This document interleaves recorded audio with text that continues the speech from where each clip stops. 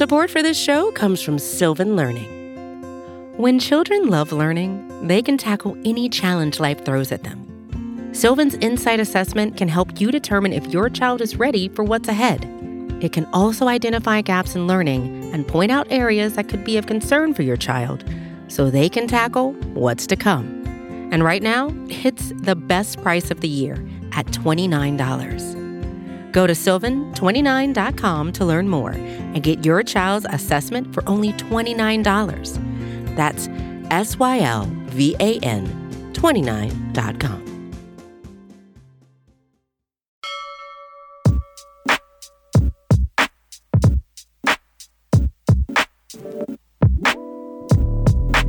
All right, welcome to a new episode of Sixers Daily. I'm your host, Jazz Kang. Philly wins against the Pacers 133-120. Joel Embiid, monster performance for him, 41 points, 20 rebounds. We'll jump into all that and some of the details from the game specifically. Also, some big picture stuff. Before we do, don't forget, subscribe to Liberty Ballers Podcast Network. We're going to have you covered all the way throughout the playoffs. And of course, check us out at libertyballers.com. We have a ton of great writers there. One of them joining me, as he does often on the postgame, Mr. Jackson, Frank Jackson. A 13-point win against a Pacers team that, again, sucks. So, I mean, not overly impressive, although there were some impressive stretches. I mentioned Joel's game. What is something that you liked from Philly's performance in this game? Yeah, I mean, I think what was impressive was just another game of Tyrese Maxey showing his continued, shot versatility, scoring versatility. He hit had a couple of threes. He had a nice little floater late in the game where he got the defender on his back. He saw some creative finishes. That was kind of, one of the big things that stood out to me. And then also Danny Green continues to look like the Danny Green of last year. I know they played a bad team and there wasn't really a ton of matchups for him to defend in space, but got up 10 threes, hit 4 of them, back to back. I think that's now, he hadn't scored more than 14 in a game before Toronto, and now he scored 15 and 18. So if they can get, I don't expect Danny to be the guy he was last year, but if they can get to kind of if they can get what he was maybe early in this year before a couple more injuries hit him, that's huge. It really opens their spacing up, obviously more than Matisse Thybulle. So those are kind of the big things to me. Danny looks like he's kind of rounding the form a little bit, being pesky and off the ball, offensively and defensively. And then Tyrese just continues to be a really impressive and versatile scorer. Jackson, looking at I checked out the 5-man lineup stats. And so looking at this, like with Thybulle in the starting lineup, that's alongside Harden, Embiid, Tobias Harris, Tyrese Maxey. The Sixers have a plus 20.4 net rating. That's in 323 minutes played with those guys. Now, the starting lineup they had today with Danny Green, obviously in there instead of Matisse, only played 59 minutes. They have just a 1.6 net rating, but a lot of people online, and myself included, look at that and think the offense looks smoother because you're not essentially playing 4-on-5, and Thybulle might be a little bit better suited on the offensive end. Defensively, he's great, but on the offensive end, playing against the other team's kind of second unit or bench players, when you look at having Danny in the lineup versus Matisse, minus the obvious, which is the shooting, is there anything else that you look at that think maybe the Sixers are better off going with Green in the first 5? Yeah, I just think it comes down to that spacing and the fact that, I don't feel Matisse's defense has been as consistent as last year. I felt like last year you really just throw him on the star scorer and he was really good for the most part. I think maybe some of it is the fact that he got to kind of be that change of pace guy with Ben Simmons in the fold. Still, now he is the lead perimeter stopper, and that's proven to be a tougher transition. But teams just really muck things up for Joel or in the pick and roll or on drives with Matisse, and he just doesn't have kind of the offensive utility to compensate for that. And I don't think the defense has been good enough. Obviously, Danny has his own issues defensively. We've seen it throughout the year at times, but there's certain matchups where he can be really useful. You saw, against Pascal Siakam, he had some impressive stretches on Thursday with his understanding of angles and his size and his strength. Obviously, anyone with a lot of speed can give him issues. And Pascal, I'm sure if you put him on Pascal for a lengthy stretch, you run into some issues. But I just think it comes down to Danny's a much superior offensive player, and I don't think Matisse's defense, closes that gap. And you said it was only 59 minutes, I think, with Danny in that lineup. So that's just too small to make, declarations. And you're not doing that, but it's too small of a sample to say, oh, it's only like plus 1 in those minutes. It's just 59 minutes is just a little more than a game. It's about 100 possessions. It's so prone to, a couple of threes in one direction or the other really skews it. So I just think the way the offense is opened up and the things Danny can do defensively with his hands and whatnot, give him enough utility in that end despite his own regression there. Jackson, looking at this in the bigger picture, like we're mentioning off the top, the Sixers now only have one game left. They're taking on the Pistons on Sunday.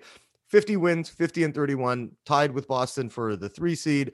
Do clinch at least home court advantage in round 1. So we know that the Sixers will be hosting a game either on the 16th or 17th to open up the playoffs. And Joel Embiid, looking at it from his perspective, as I mentioned, 41 points, 20 rebounds, dominant. Again, only missed 3 field goal attempts on 17 shots. Likely going to win the scoring title. First center to do that since Shaq. First center to average more than 30 points a game since Moses Malone. But looking at this, like when you just can encapsulate his season, and you mentioned before you in the last podcast that you would probably take Joker as your MVP at this point. But when you're looking at Joel individually, just summarize his season and where are the biggest points that you've seen him grow, and where is maybe one aspect of his game, although he's been so dominant, that you want to maybe see him take another step in his development.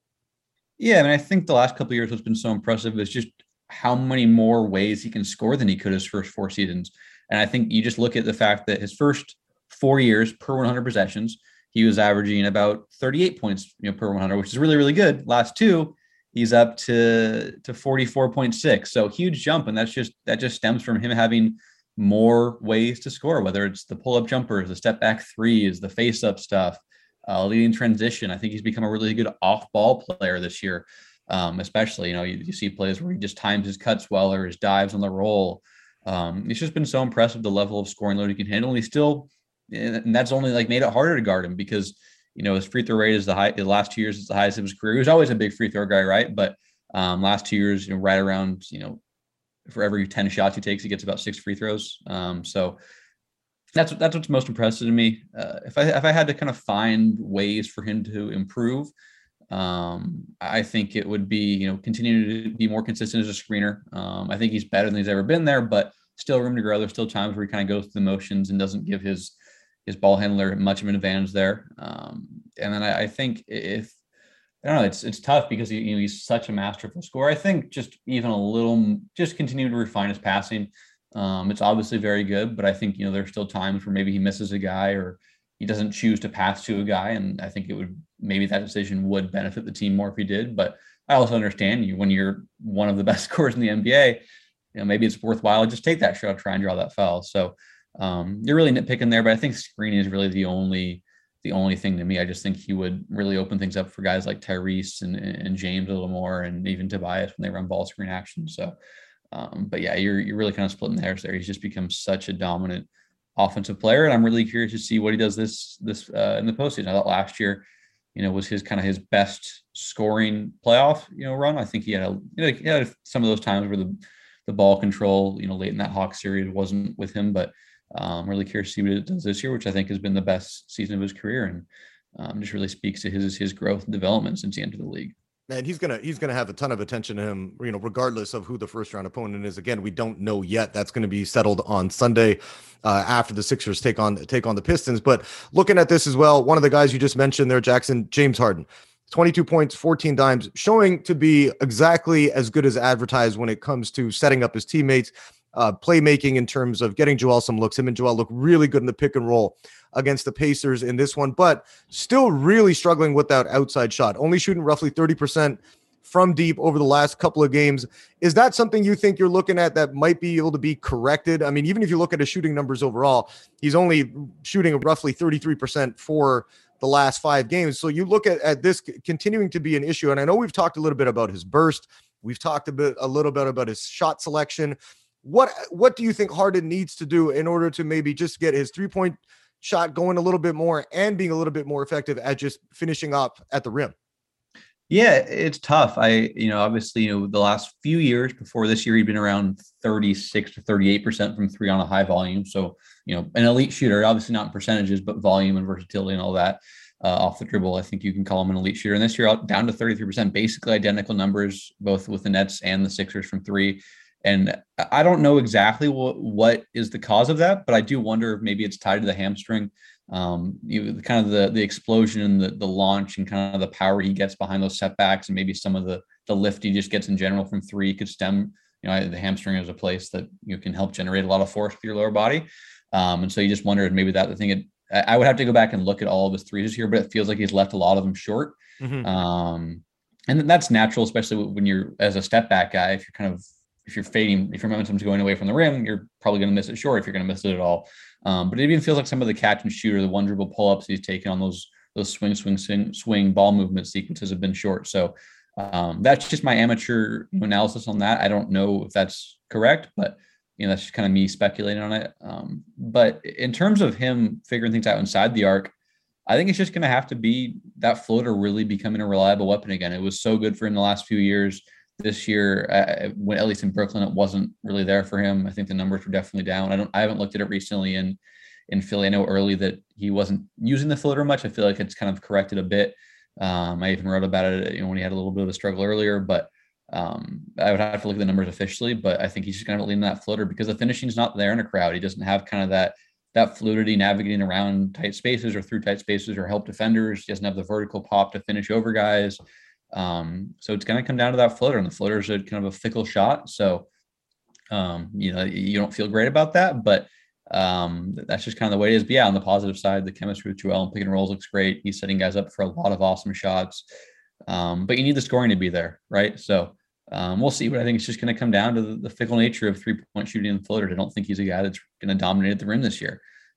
He just doesn't have that athletic profile right now. Maybe that changes with the full offseason to rehab and get it and also play. I know I've talked about on the podcast. I think that he said he didn't get to play at all 5-on-5 while he was rehabbing last year. So we'll see. But for now, it's just going to be the floater and the three ball. And those are kind of tough things to rely on, and they kind of come and go, but we'll see what happens in the coming months. And we mentioned this before, Jackson. We talked about it last podcast too, just consistency. If they can find somebody else to maybe, Maxey has shown that he has the potential to score 20 points a night. If he could do that in the playoffs and Toby's averaging 17 and 18, you don't need Harden to be at 27, 28, 29 points. You're good with him with 20 and 10 assists. So again, there's so many variables with the Sixers squad.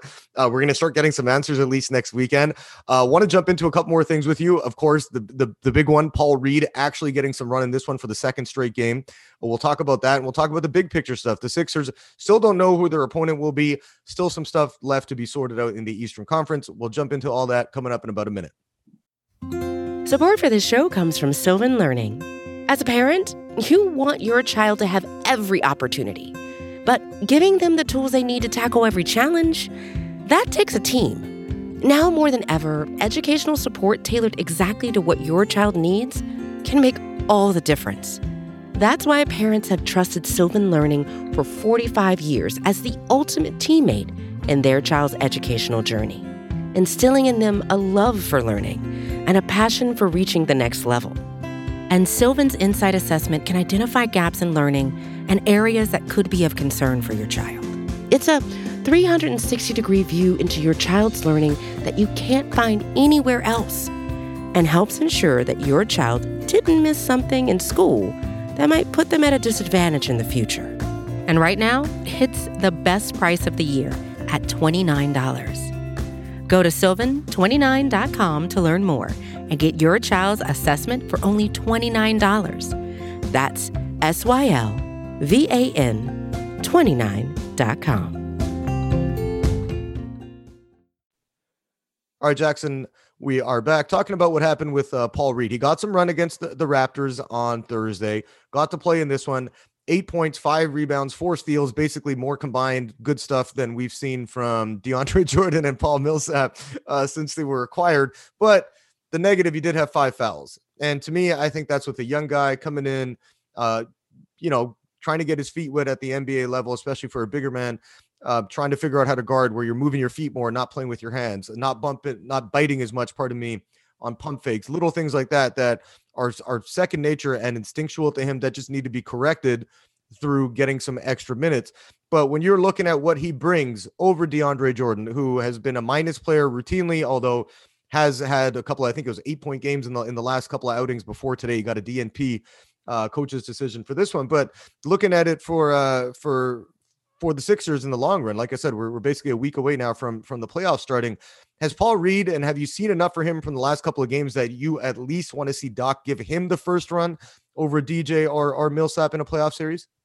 Yeah, absolutely. One of the kind of the things that a lot of people have harped on this year that this team doesn't have as much kind of mobility in size and athleticism. It's kind of Maxi, Matisse, and that's about it in the rotation. Maybe beyond Joel, of course, but it's a different type of athleticism. And Paul Reed brings that. He's mobile, he's active, he's lively.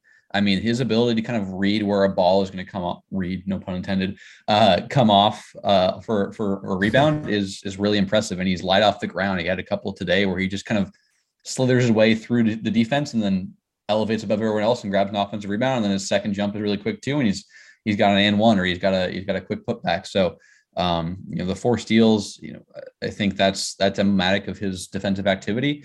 I tweeted out, but in 191 minutes with the Sixers, DeAndre Jordan had 2 steals. In 11 minutes today against the Pacers, Paul rated 4. I know that's not really DeAndre's game, but I think it speaks to kind of the chasm in defensive activity from the two of them. So as you mentioned, 5 fouls, but he's only, think about it, first, second round, Joe's going to play 35 to 40 minutes, right? So you only need Paul Reed to play 13 minutes. And if he fouls out, who cares, right? Obviously you don't want the other team to get in the bonus, but there are worse alternatives than, oh no, our backup center who plays with a lot of energy and athleticism and can do stuff on the glass and make plays offensively fouls out, and we put in our MVP candidate instead, our best player. Of course, you don't want teams I think Indiana in the second quarter got into the bonus pretty quickly because Paul Reed had a lot of fouls. That's a downside, yeah. But if he fouls out, he fouls out. Then you bring Joel Embiid back in. I think you're okay. So I think you got to give him a chance, and they're going to be times where maybe he's a little sloppy and he misses a couple of putbacks and he reaches one too many times and gets burned in the pick and roll or draws or a savvy foul draw or gets an easy and one, something like that. But I described it as errors of commission with him, and that's way better than errors of omission where DeAndre Jordan doesn't box out, he doesn't make a rotation, he doesn't give any real forthcoming effort to attack the glass. And Paul Reed does all those things. So I think you just got to give him a chance. I don't know if it's going to work out. I don't think he's a guy who you could say is a trustworthy player yet, just because he's such a chaotic guy. But so far it's been good. I think he's overwhelmingly been positive in his first 2 stints, much more against a lesser team like the Pacers. But I thought he was still solid on Thursday against the Raptors. So you got to give him a chance. But you could have given him a chance months ago and you would have felt a little better about a little less unknown in this commodity here. But these last 2 games are definitely better than what Jordan or Millsap has brought in their time as Sixers.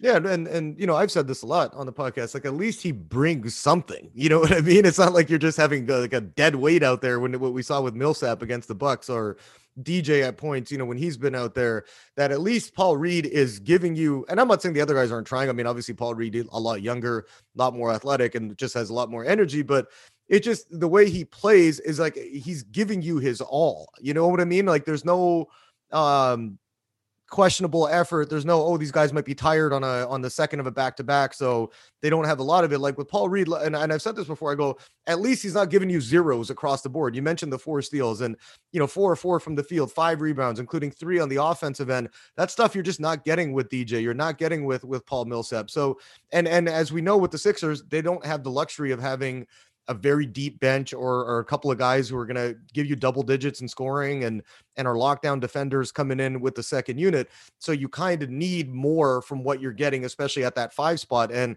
if you're taking up this many roster spots on your, in your 12, that you're having a bunch of these guys, you need to give yourself better options. And I just think that's what I've liked from Paul Reed the entire time. Charles Bassey, as we've said, has put up crazy numbers, in the G League, but we'll see if that, that can translate to at least being an, everyday NBA backup center. But those guys just bring a different element than what we've seen from DJ and Paul Millsap, who are veterans, have had very long, good NBA careers, very good. If you're looking at somebody like DJ Millsap in terms of when they were at the height of their career, but right now, Doc has got to give these young guys some run because they don't have a very good second unit.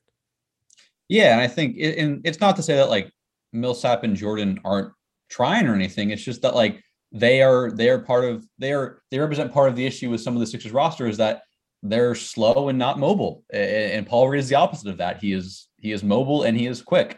And so, yeah, it's and we're sure Jordan and Millsap are doing what they can out there. They just can't offer what Reed does. And so, I think you got to give him a chance. And, I know people have kind of wanted Bassey. I think right now he's out with a shoulder strain, unfortunately, but What's impressed me too with Reed is in the G League, at least last year, I haven't watched much of him this year, but he was kind of the focal point, right? He won MVP. He was a focal point even at DePaul of his team. And this year, he's just kind of filled a really good role when he's gotten minutes with the Sixers. And that was kind of my worry is like, could he translate this to a smaller role? Like even when he was dominating the summer league this past year, it was like, I don't know if this role is emblematic of what he's going to do with the Sixers. And he's filled it really well. He crashes the glass, he cuts, he rolls.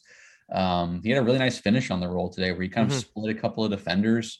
That's not something that Paul Millsap or DeAndre Jordan can do. So just been really impressed with that, how he has scaled into a really small role after, being the focal point in G League and Summer League and college. So kudos to him. And I really hope he continues to get run because he's earned it over the couple other options. Yeah, and looking at this from now, like I said, we're going to go into the playoffs. As I said in the first half of the podcast, it was a needed win for the Sixers because had they lost, let's say they come up short against Detroit on Sunday and the Raptors won, they would lose home court. So they needed to win this particular game against the Pacers to get that 4 seed. But looking at the bigger picture now too, Jackson, and we're talking about this, that it's likely going to be the Raptors, although there are some things still left to be settled on the final Sunday of the season where Milwaukee has to win its game. Otherwise the Bucks will, and otherwise if the Bucks lose and the Celtics win, the Celtics would take the number 2 seed. Cleveland is playing Milwaukee tomorrow, and the Cavs still have something to play for in terms of hoping to get home court for that first round matchup against the Nets in the play-in. So there's lots of stuff to be decided here. And you're looking at this from a Philly perspective, and you're mentioning Paul Reed, like if you take on the Raptors, who I think are going to be able to give the Sixers a hell of a series. Nick Nurse is a great coach, Pascal Siakam, Fred VanVleet, obviously a couple of all-star level guys, Gary Trent Jr., the way they play defense, Scotty Barnes in the contention for rookie of the year. But they don't have like a lot of those big guys that are traditional centers. So again, I think that's where Paul Reed instead of DJ or even Paul Millsap makes a ton of sense, at least for round 1, and depending on how Nick Nurse can attack or exploit that if he wants to go after Reed. But looking at this, Jackson, from a bigger picture right now, how do you think things are going to shake out? Because we were talking a little bit before we started recording, Ja Morant back for the Grizzlies. That's who the Celtics are playing in their final game. And so here's what could happen is if the Sixers do beat the Pistons and the Celtics end up losing to the Grizzlies, the Sixers move up to 3 and would likely take on Chicago. Looks like, it will be Chicago in the first round. So looking at this, a ton of big games, Jackson, looking like at from a macro level at the Eastern Conference. How do you think things are going to shake out on the final day of the regular season? Yeah, it's tough because I think obviously if you're the Sixers, you prefer to play the struggling Bulls over the surging Raptors. I mean, that's just it's just the reality of things. Yeah. And if you're the Celtics, it's the same thing, right? Especially with maybe some of the, I'm not going to speculate on the vaccination stuff, but there's obviously some ambiguity with the Celtics there. I know Al Horford came out and said he's fully vaccinated, he's good to go, but obviously they're also without Robert Williams, at least for the first round. So they would probably prefer to play a lesser team as well there. So I don't know. I mean, the Grizzlies have lost a couple in a row. I imagine they would like to at least enter the playoffs on a winning streak. A 1-game winning streak is modest, but it's better than a 3-game losing streak. Especially given how well they've played this year. They did play today as well. So I guess they could enter a 1-game losing streak at worst. But my gut just tells me the Grizzlies are gonna win on Sunday. The Sixers are also gonna win, but I don't know because the Grizzlies the Celtics have both been playing very well for a really long stretch this year, and the Sixers just lost to the Pistons a week and a half ago. Obviously this time it's at home rather than on the road. That's always beneficial for you, I guess. Maybe not given the way the Sixers are played on the road versus at home, but I think the Sixers will end up 3. I just do. I don't have a great reason for it. I didn't break down the tape of the potential Grizzlies Celtics game and the Pistons Sixers game, but I just think that's how it's going to go, and that would be fortuitous for the Sixers to play the Bulls over the Raptors. Yeah, I think so too. So I mean, if I'm the Sixers, and I was thinking this earlier before they even tipped off against the Pacers, is what happens with Joel on the second of a back-to-back, what happens with James Harden, in the sense that, okay, let's just say the Sixers, and again, those guys played pretty heavy minutes against Indy. I mean, I think Embiid was up to 37 today, but looking at that, like, would you want to rest them if you're Doc Rivers? I mean, you do have a week off here, so it's not like, it's pressing that where it used to be in the NBA where we might have the regular season ends on a Tuesday or a Wednesday, and then the guys are back at it on the weekend for game one. Here, we know they're going to have at least 6 days off, potentially 7, depending on the schedule. So and again, the Pistons have been playing a lot better of late. Do you want to try and win this game if you're Doc Rivers and the coaching staff and say, hey, you know what, if we give ourselves a chance at that 3 seed, we're going to get a no disrespect to Chicago, but maybe a more beneficial first round matchup against the Bulls over the Raptors? Yeah, I think you want to win this game, especially because clearly the Harden and Embiid duo as Sixers, I shouldn't say the duo themselves have been quite good and assimilated to one another quite quickly. But the team as a whole is still figuring things out. So you want to get as many reps as possible. Now, as you mentioned, the Pistons have been playing pretty well recently. This isn't to say that they're way better than the Pacers, but no disrespect to the Pacers, they've kind of gone through the motions the last couple of games when the Sixers when they played the Pacers. The Sixers have. Jackson, we are disrespecting the Pacers a little bit, right? So that's okay. Yeah. I just mean in the sense that you can tell that they just kind of turn it on for 14 minutes that game defensively, and that's enough to outscore the Pacers. Whereas the Pistons, you just scored 94 points against them, a week and a half ago. So it's a chance to really kind of get reps against playing hard, playing well. Cade's been doing his thing. Marvin Bagley, Kelly Olynyk, a couple other guys. Killian Hayes has found some rhythm. So absolutely you go for it. And even beyond just kind of the idea that the Raptors are playing well and the Bulls are struggling, it's just a better matchup. Actual X's and O's. You get down to it. The Bulls have not been able to stop the Sixers and Joel basically all year. I don't think Joel shot that well in one or two of their games, but kind of the size discrepancy is huge there. The Sixers won that season series 4-0. I know the Bulls weren't fully healthy for all the games, but clearly there's a matchup there. Whereas the Sixers lost to the Raptors 1-3, or they split it. I don't recall exactly, but clearly that's a much tougher matchup. So you absolutely want to win that game for a number of reasons, whether it's continuing to, expand the team-wide synergy with Harden in the fold, or it's getting a more beneficial matchup potentially if the Celtics lose and you win. And looking at that Grizzlies Celtics game, that one's going to go at 7. The Sixers are going to be playing at the same time. So, I mean, we're not going to really know what happened there. Both games are probably going to end pretty close to each other. But you said this before, Jackson, you have a feeling. So if you had $50 on you, would you put it on the Grizzlies right now to beat the Celtics tomorrow? No, I mean, I can't be that definitive. I mean, it's two really good teams. And especially because the Celtics have more to play for than the Grizzlies beyond just, continuing to win games. But no, I can't go that far. If I had $50, I'd spend it elsewhere, I suppose. But you're saying it's a gut feeling, right? Yeah, it's a gut feeling, but it's not an ironclad one by any means. Okay, well, the funny part is I had a gut feeling Tiger Woods was going to win the Masters, so we saw how that turned out. So you probably say $50 there, because I put a little bit of money on him to win. Let's wrap things up there, Jackson. Again, lots to play for on Sunday for the Sixers as they take on the Pistons. The Gastroenteritis Blues will be coming up after that with Steve, Dan, and Emily. We'll be back on Monday doing a live stream previewing the first round of the playoffs. And as I mentioned, we're going to have you covered with podcasts pretty much throughout the entire Sixers run. So don't forget to subscribe to Liberty Ballers Podcast Network. Also appreciate a 5-star review if you're inclined to give us one. And also don't forget to check us out at libertyballers.com.